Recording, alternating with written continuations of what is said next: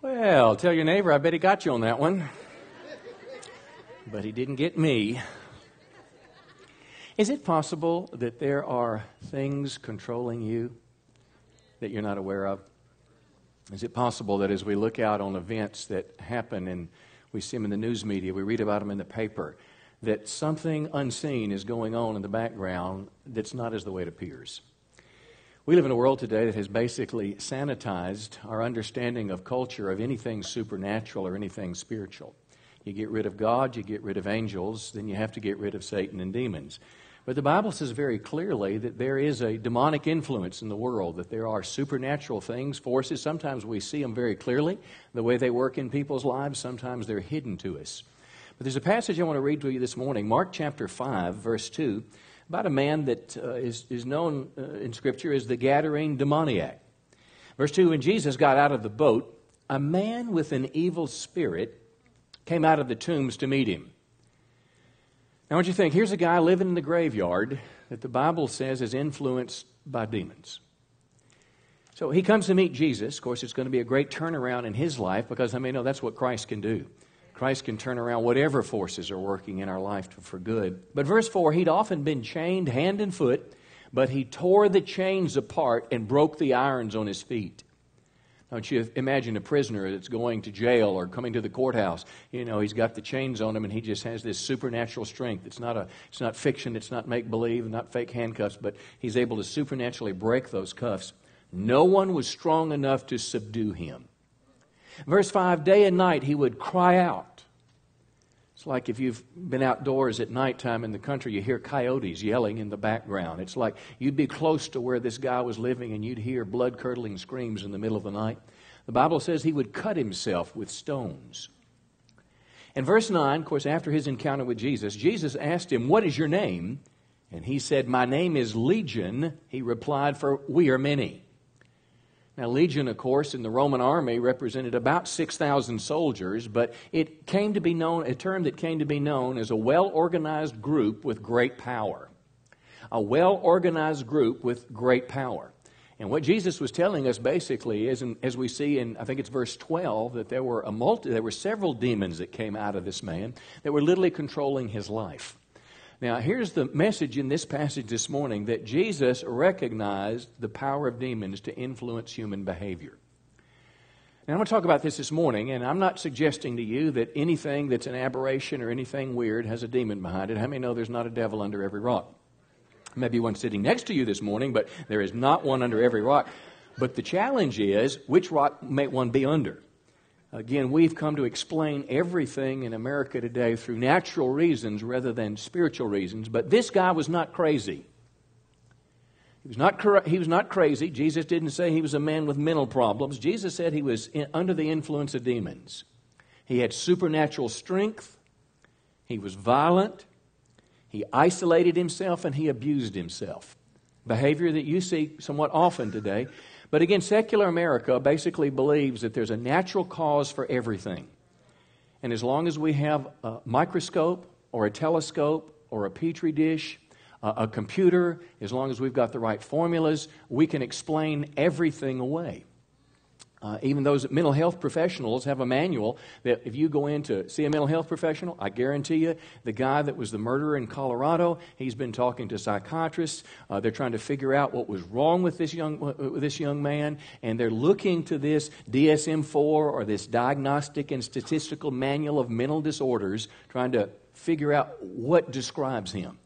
And this idea of kind of sanitizing our mental health system and our understanding of psychology from anything supernatural began as early as the 1840s when there was a census being taken in America and they were counting people in hospitals and they were trying to figure out how many people have a mental illness.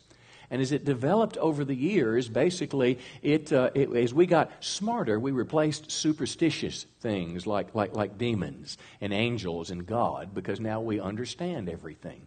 Isn't it amazing how just because we can understand something like DNA or understand the billions of stars and the billions of universes that we somehow think that explains away the supernatural source of it, which is God.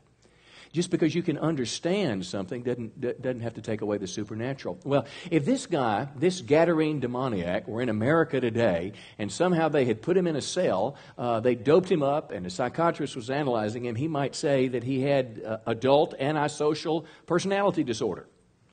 He might have a psychotic disorder with delusions. Or schizophrenia. That's kind of a catch-all. If anything's wrong with you, we don't exactly know what it is, that you can be a schizophrenic. How about this one? Paranoid personality disorder. I'm not a mental health professional, but as I was looking through the list, I thought that those kind of described this guy that lived in the tombs. Now, several weeks ago, and here's my application for this. Several weeks ago, we were talking about this horrible murder in Colorado. We were talking about how this young man, 24 years of age, could go into a movie theater, seeing a Batman movie, and proceed to pull out guns and begin to just murder people. 12 innocent people, about 60 other people were wounded. How could this happen? Of course, the media, if you recall, it's guns, it's violent movies. First time I think I've heard that really discussed to that level. Family disorders, racism, all the different explanations. But I want to suggest to you, it's just possible that there are things like this that happen, things that are almost beyond comprehension, things that have the taint of evil on them, things that are just diabolical in nature, that it could be some type of demonic influence. Now, having said that, I want to try to help you find an application in your life, because likely, and none of us will likely never be affected to that degree, but yet the presence of evil wants to work in your life on an ongoing basis. Now, I've entitled this morning's message, The Presence of Evil. And I want to kind of help you understand how on just a normal course of life, how some people could be living under the influence of evil, how they could be living under the influence of a demon, and how it might be affecting their lives. Now you say, well, preacher, that sounds a little weird to me this morning. Well, we're going to look in the Bible and see how this works. We're going to look at a guy named Judas Iscariot. When you think of Judas, you think of this guy, horrible, bad guy, betrayed Jesus. Yeah, but do you know why he betrayed Jesus? Do you know what was it about this man who appeared very normal? As we look at Judas, you're going to see that Judas is not at all like the Gadarene demoniac that we read about. Judas didn't scream at night. Judas didn't have, Judas didn't live in the tombs. He hadn't isolated himself. He was one of the 12 disciples. He walked with Jesus. Actually, on the night of the betrayal, none of the other disciples had any clue what Judas was about to do. Judas had this calm look about him. I mean, he just looked like one of the guys. He'd seen the miracles of Jesus. He'd seen Jesus raise the dead. But the Bible will show us, as we get into this today, that somehow Satan was able to influence Judas through the love of money. It was a door that had been open in his life that Satan had walked in and out probably for most of his life, and he loved money more than he loved God. And somehow through an offense, when Jesus rebuked Judas, it's almost like the devil pushed him over the edge. You'll even see a phrase you'll pick up this morning in Judas Iscariot that Satan literally entered him. He took control of his life and he pushed him over the edge, and nobody knew what was going on. So I'm going to suggest to you this morning, evil is at work around you and wants to work in you, but it's key to us that we first recognize what's going on, and then two, we resist anything that's not of God. Somebody say praise the Lord this morning. So let's kind of pick this up this morning, and hopefully this will bring some spiritual understanding to us. Let's go to John chapter 12. John chapter 12 is where we'll begin. And Satan literally had a plan to use someone to betray Jesus, and that man was Judas. John chapter 12, and I'm going to read from John 12, Luke 22, and Matthew 27 in what's called a harmony of the Gospels. The gospel accounts, they differ in terms of their focus. Some gospels, there's 4, of course, Matthew, Mark, Luke, and John. Some have the same stories, the same history recording. Some add some facts, some omit some of the stories. But as you look at the 4 gospels together and study them, it's a picture, and it's called the harmony of the gospels, how the different accounts relate to each other. And this seems to be the sequence that surrounded the betrayal of Jesus by Judas. John chapter 12, verse 2, a dinner was given in Jesus' honor, and Mary took an expensive perfume. She poured it on Jesus' feet. But Judas Iscariot objected, and he said, why wasn't this perfume sold and the money given to the poor? It was worth a year's wages. Now let's look at 2 people and how they looked at Jesus and how they looked at money. One, you got this lady. Her name's Mary. She took what was the equivalent of a year's wages. Now, I don't know what you make. If you're a kid and, you might make, if you're a young person, you may come up with $2,000 a year. If you're an adult, you could be $30,000, $100,000, $200,000. I don't care what you make, but I want you to think about everything you're going to earn in the coming year. You go to this store, couldn't be in Texarkana. Let's say you go somewhere, you fly up to New York, and you go to this perfume place, and they have found these spices and herbs and blah blah that went back that they found in the pyramids and with Pharaoh and all that, and they've taken this and they made this concoction, and you said, I'm going to buy one bottle of that. I'm going to beg, borrow, and steal. I'm going to take everything I'm going to earn this year, and I'm going to buy this. Your name was Mary. You come back. Jesus is in the room. You love him so much. He has changed your life. What he has done has been more than any value on this earth. And you take that jar of perfume and you pour it on his feet. Everybody smells it. You wipe this perfume and it's all over. It's like, it's gone.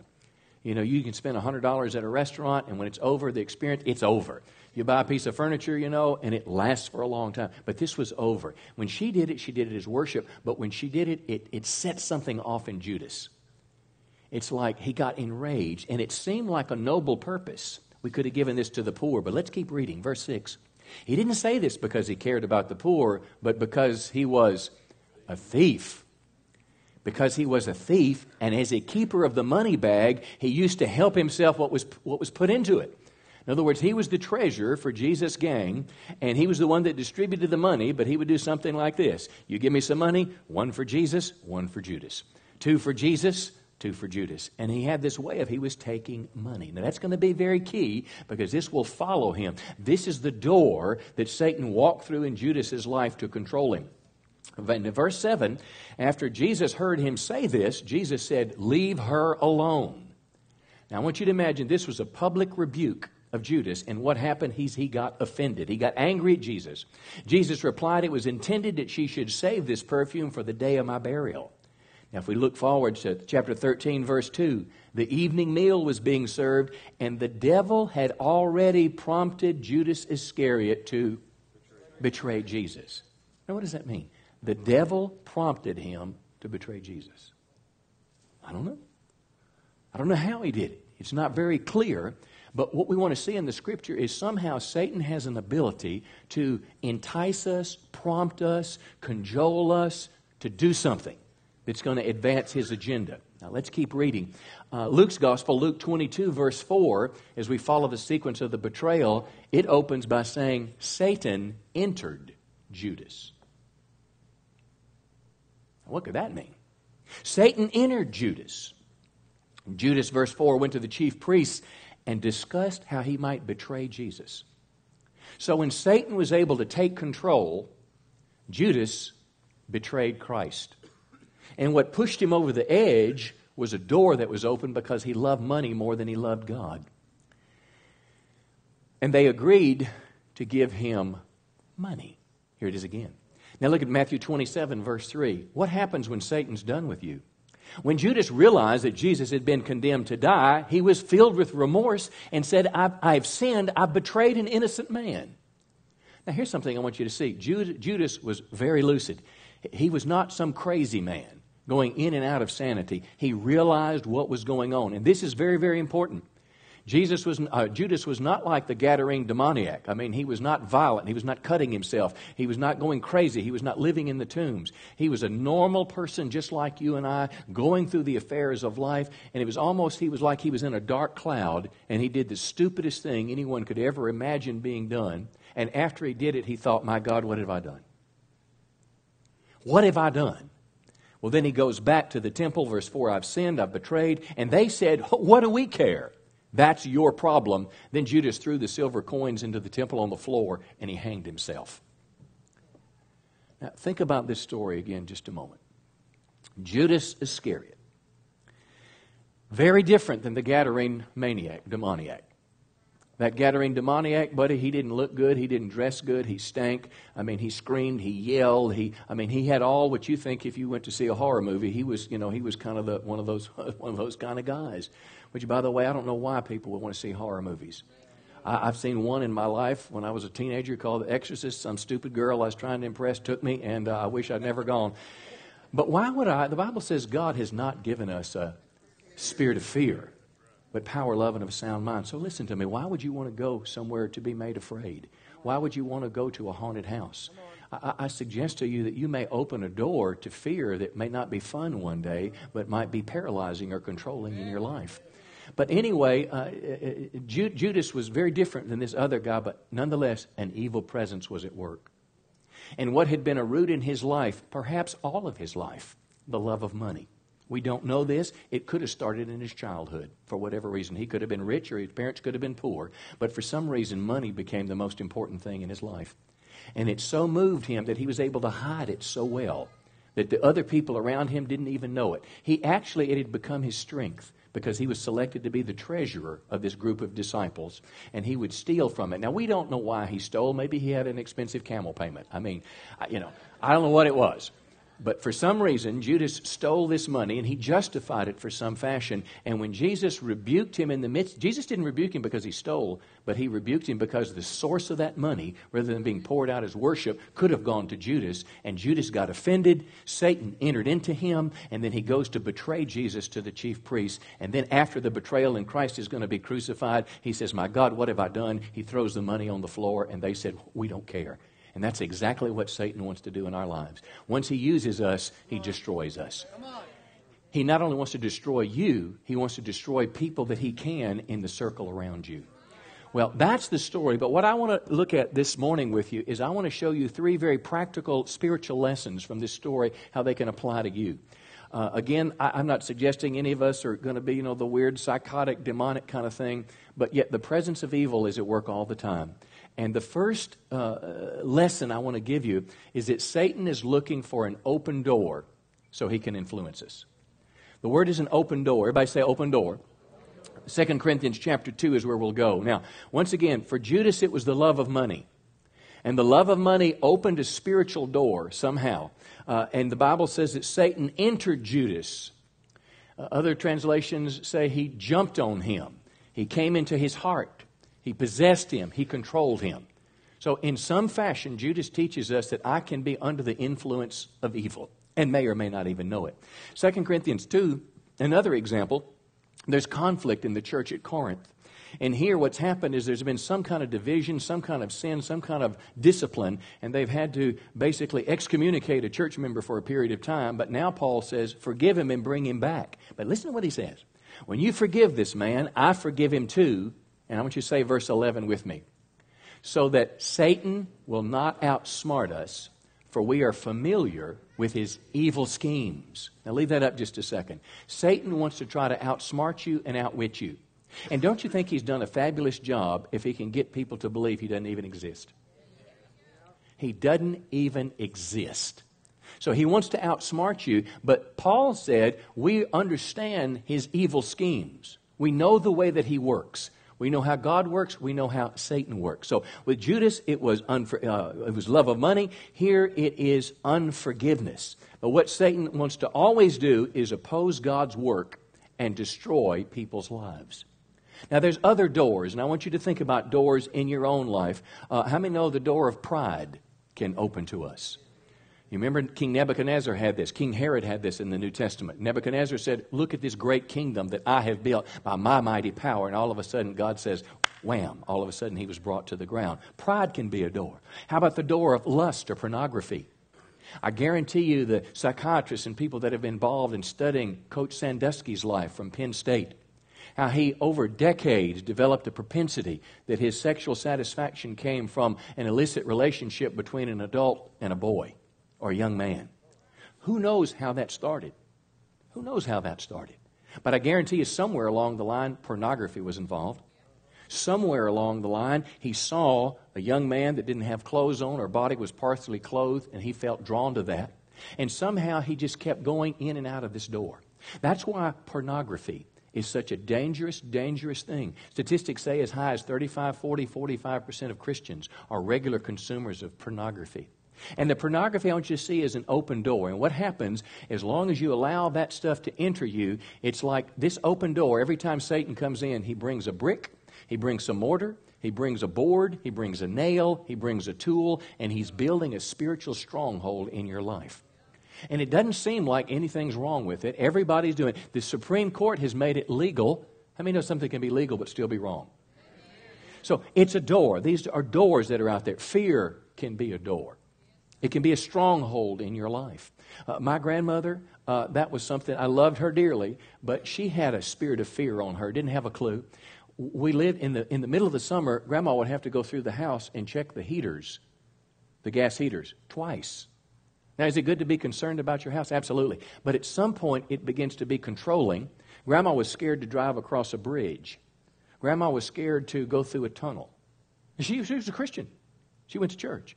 But a door of fear, and guess what? That same thing can transfer across generations. So fear can be a door. Jealousy can be a door. I have talked to husbands, listen, that were so paranoid that their wife was going to be with somebody else. They'd hire detectives. They would buy electronic gadgets. They would call. They would wonder. And jealousy, this door became a door of destruction, violence, envy. There's a lot of them. But here's the key thing I want to say this morning. It's important for you to recognize what doors you have opened in your life, what doors your children are opening in their lives. Come on. For evil to come and influence us.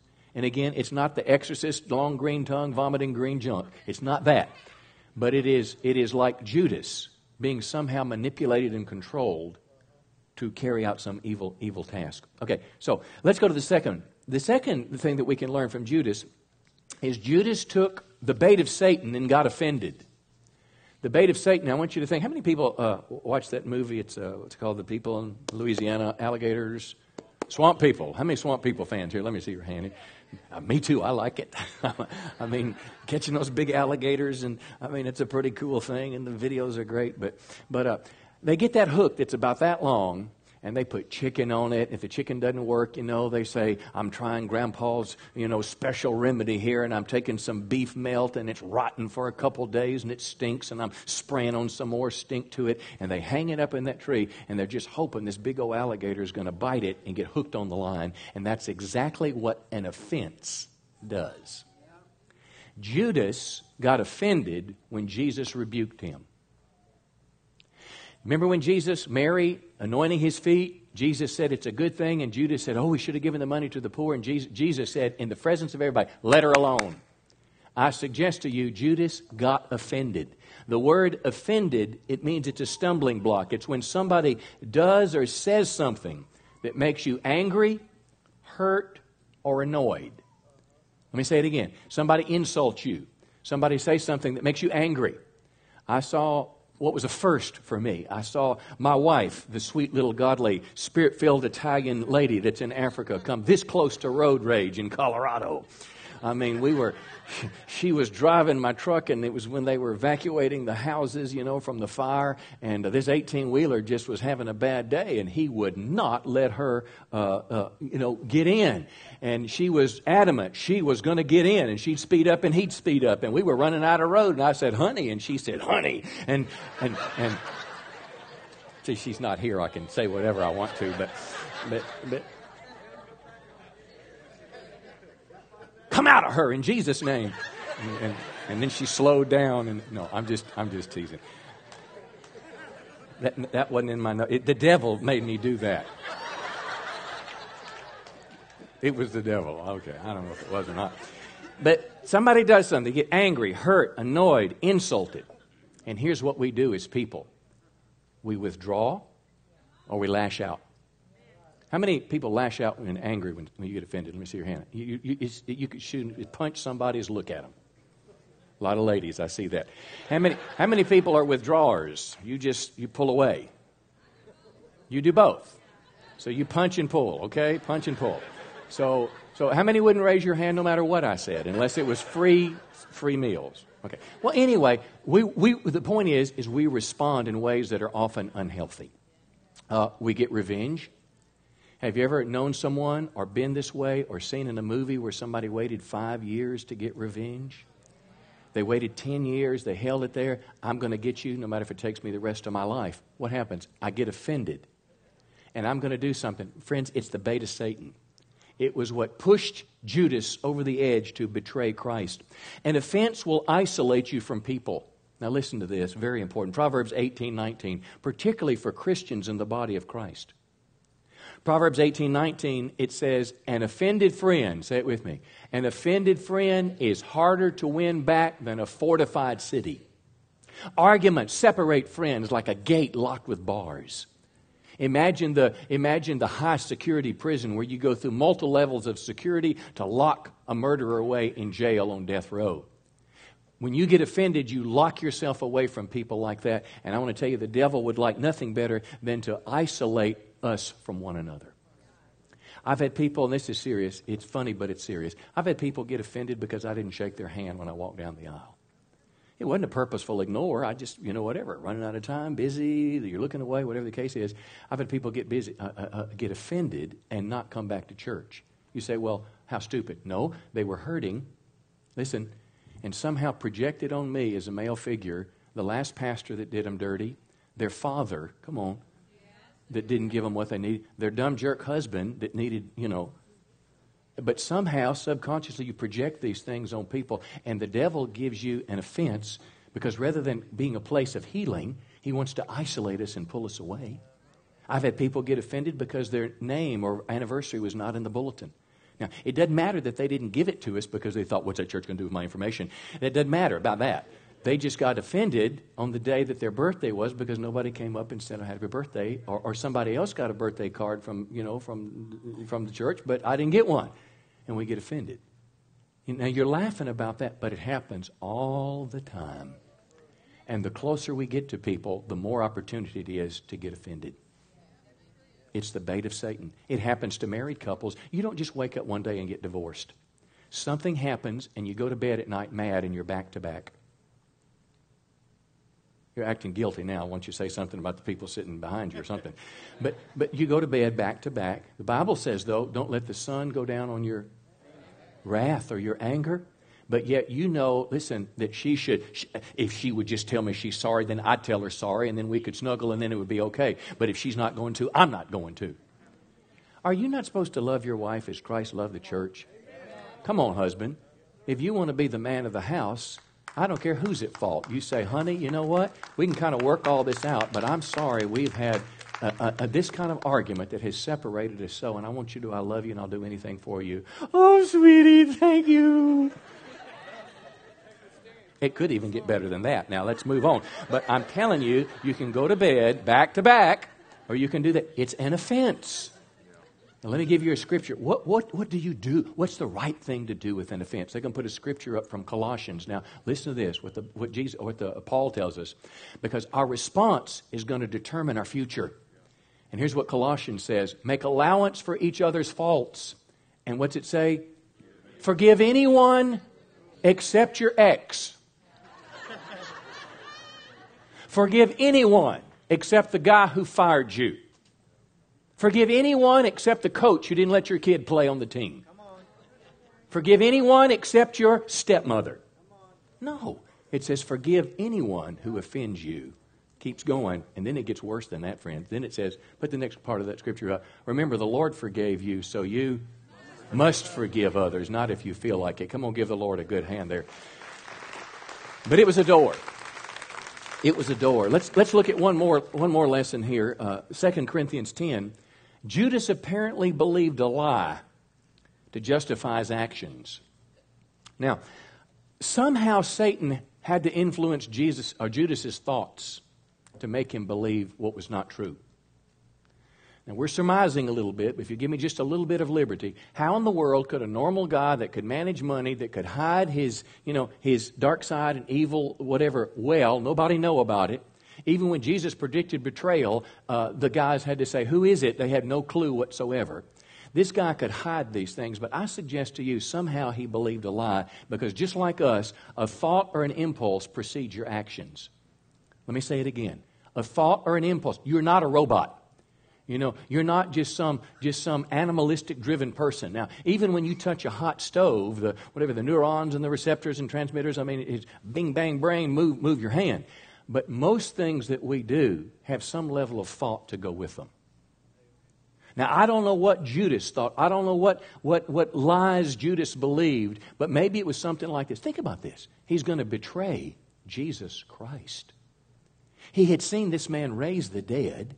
Jesus promised that he would give eternal life. Jesus was the fulfillment of the Scriptures, but yet you are going to betray him to kill him, all for a handful of silver coins. So what lie might he believe? Maybe Judas thought, I deserve this more money. When he was stealing, I deserve it.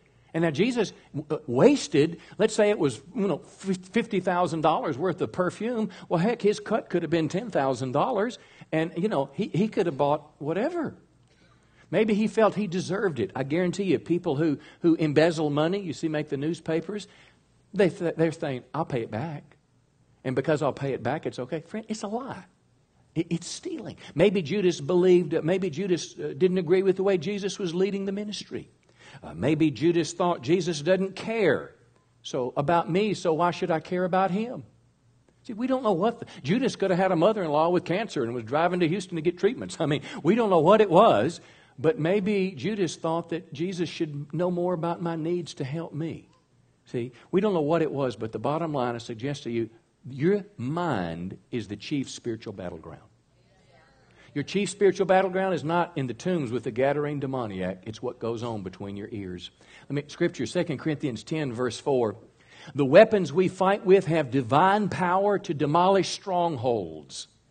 Now again, a stronghold, in Judas' case, the love of money. Sandusky, it was the pornography. And Satan went in and out of the door, imagine, with the brick upon brick, mortar, boards, nails, and all of a sudden it's this structure inside. But the Bible says that you have a spiritual weapon to demolish a stronghold, and then he shifts into language of the reason of the mind. We demolish arguments and every pretension that sets itself up against the knowledge of God.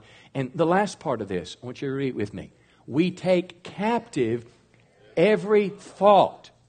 We take captive every thought to make it obedient to Christ.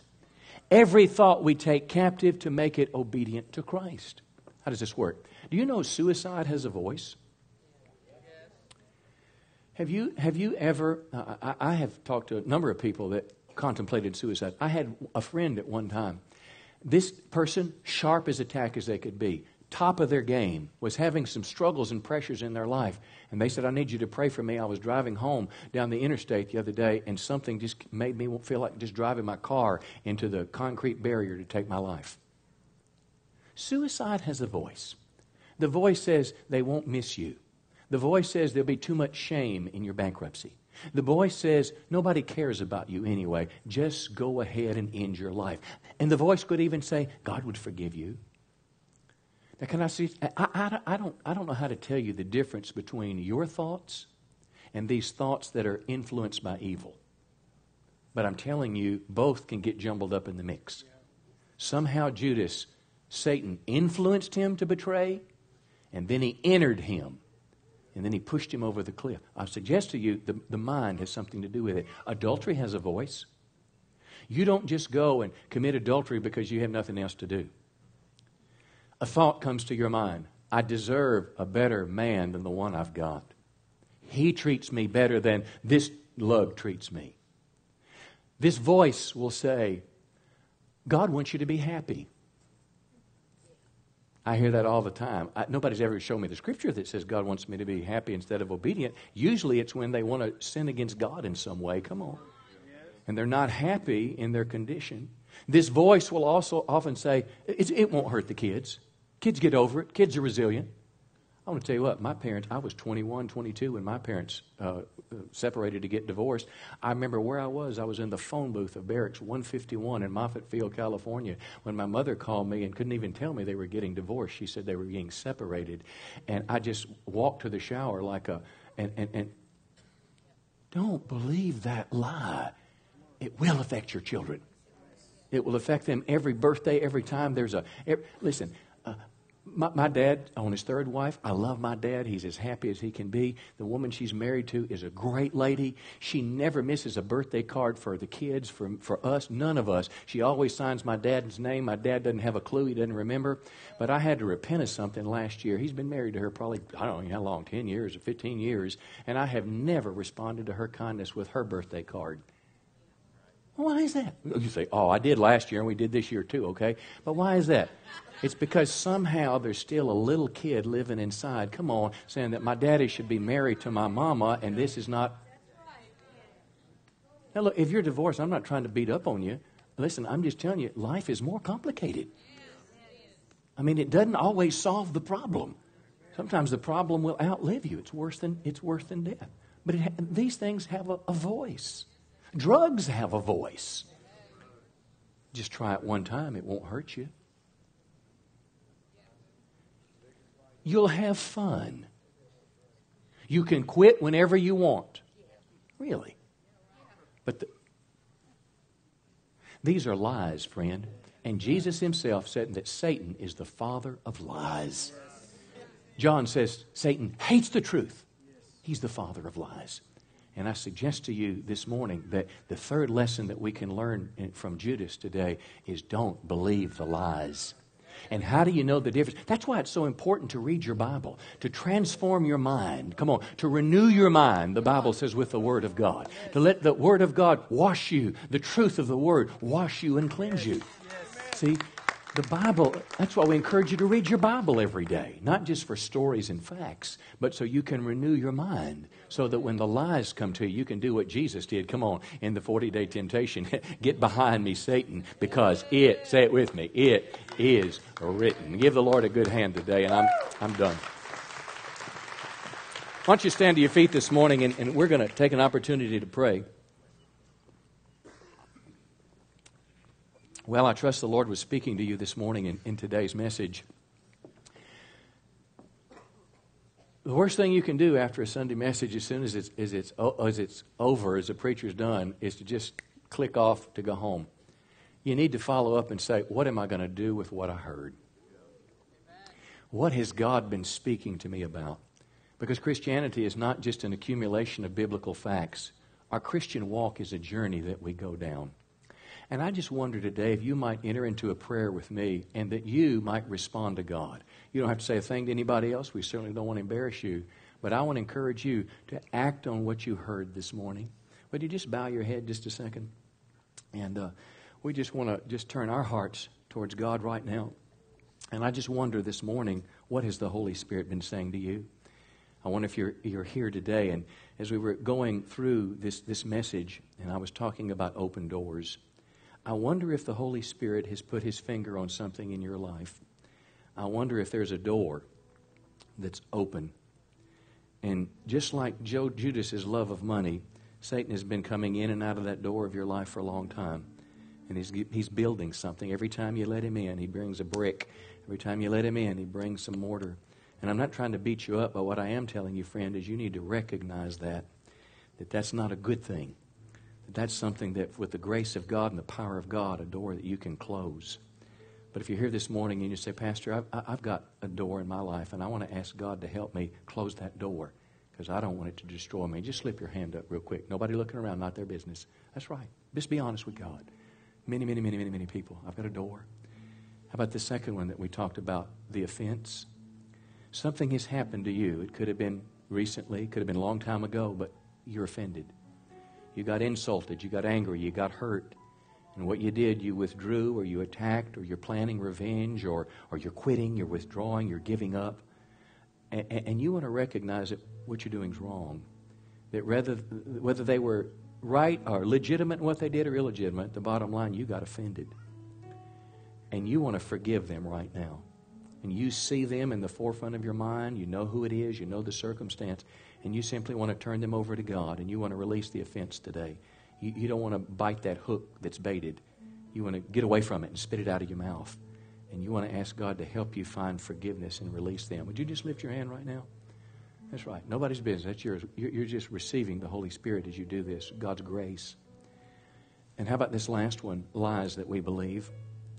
Judas must have believed a lie. What did that young man believe? What did he believe that caused him to, for weeks, prepare for his murderous spree? What was he listening to? What voice? When he bought all the armor to protect himself when he walked in? What voice was he listening to when he decided to look like the Joker? What went through his mind when he burst into that door of that movie theater and begin to pull the trigger? What went through his mind when he heard the screams of the people? Friend, lie after lie after lie had somehow become real. And I wonder if you're convicted this morning that you're listening to lies, and Satan somehow is gaining influence over you, and you want to resist the lie and recognize it and believe the truth. Would you just slip your hand up? Say, I've got some lies that circulate. Yeah.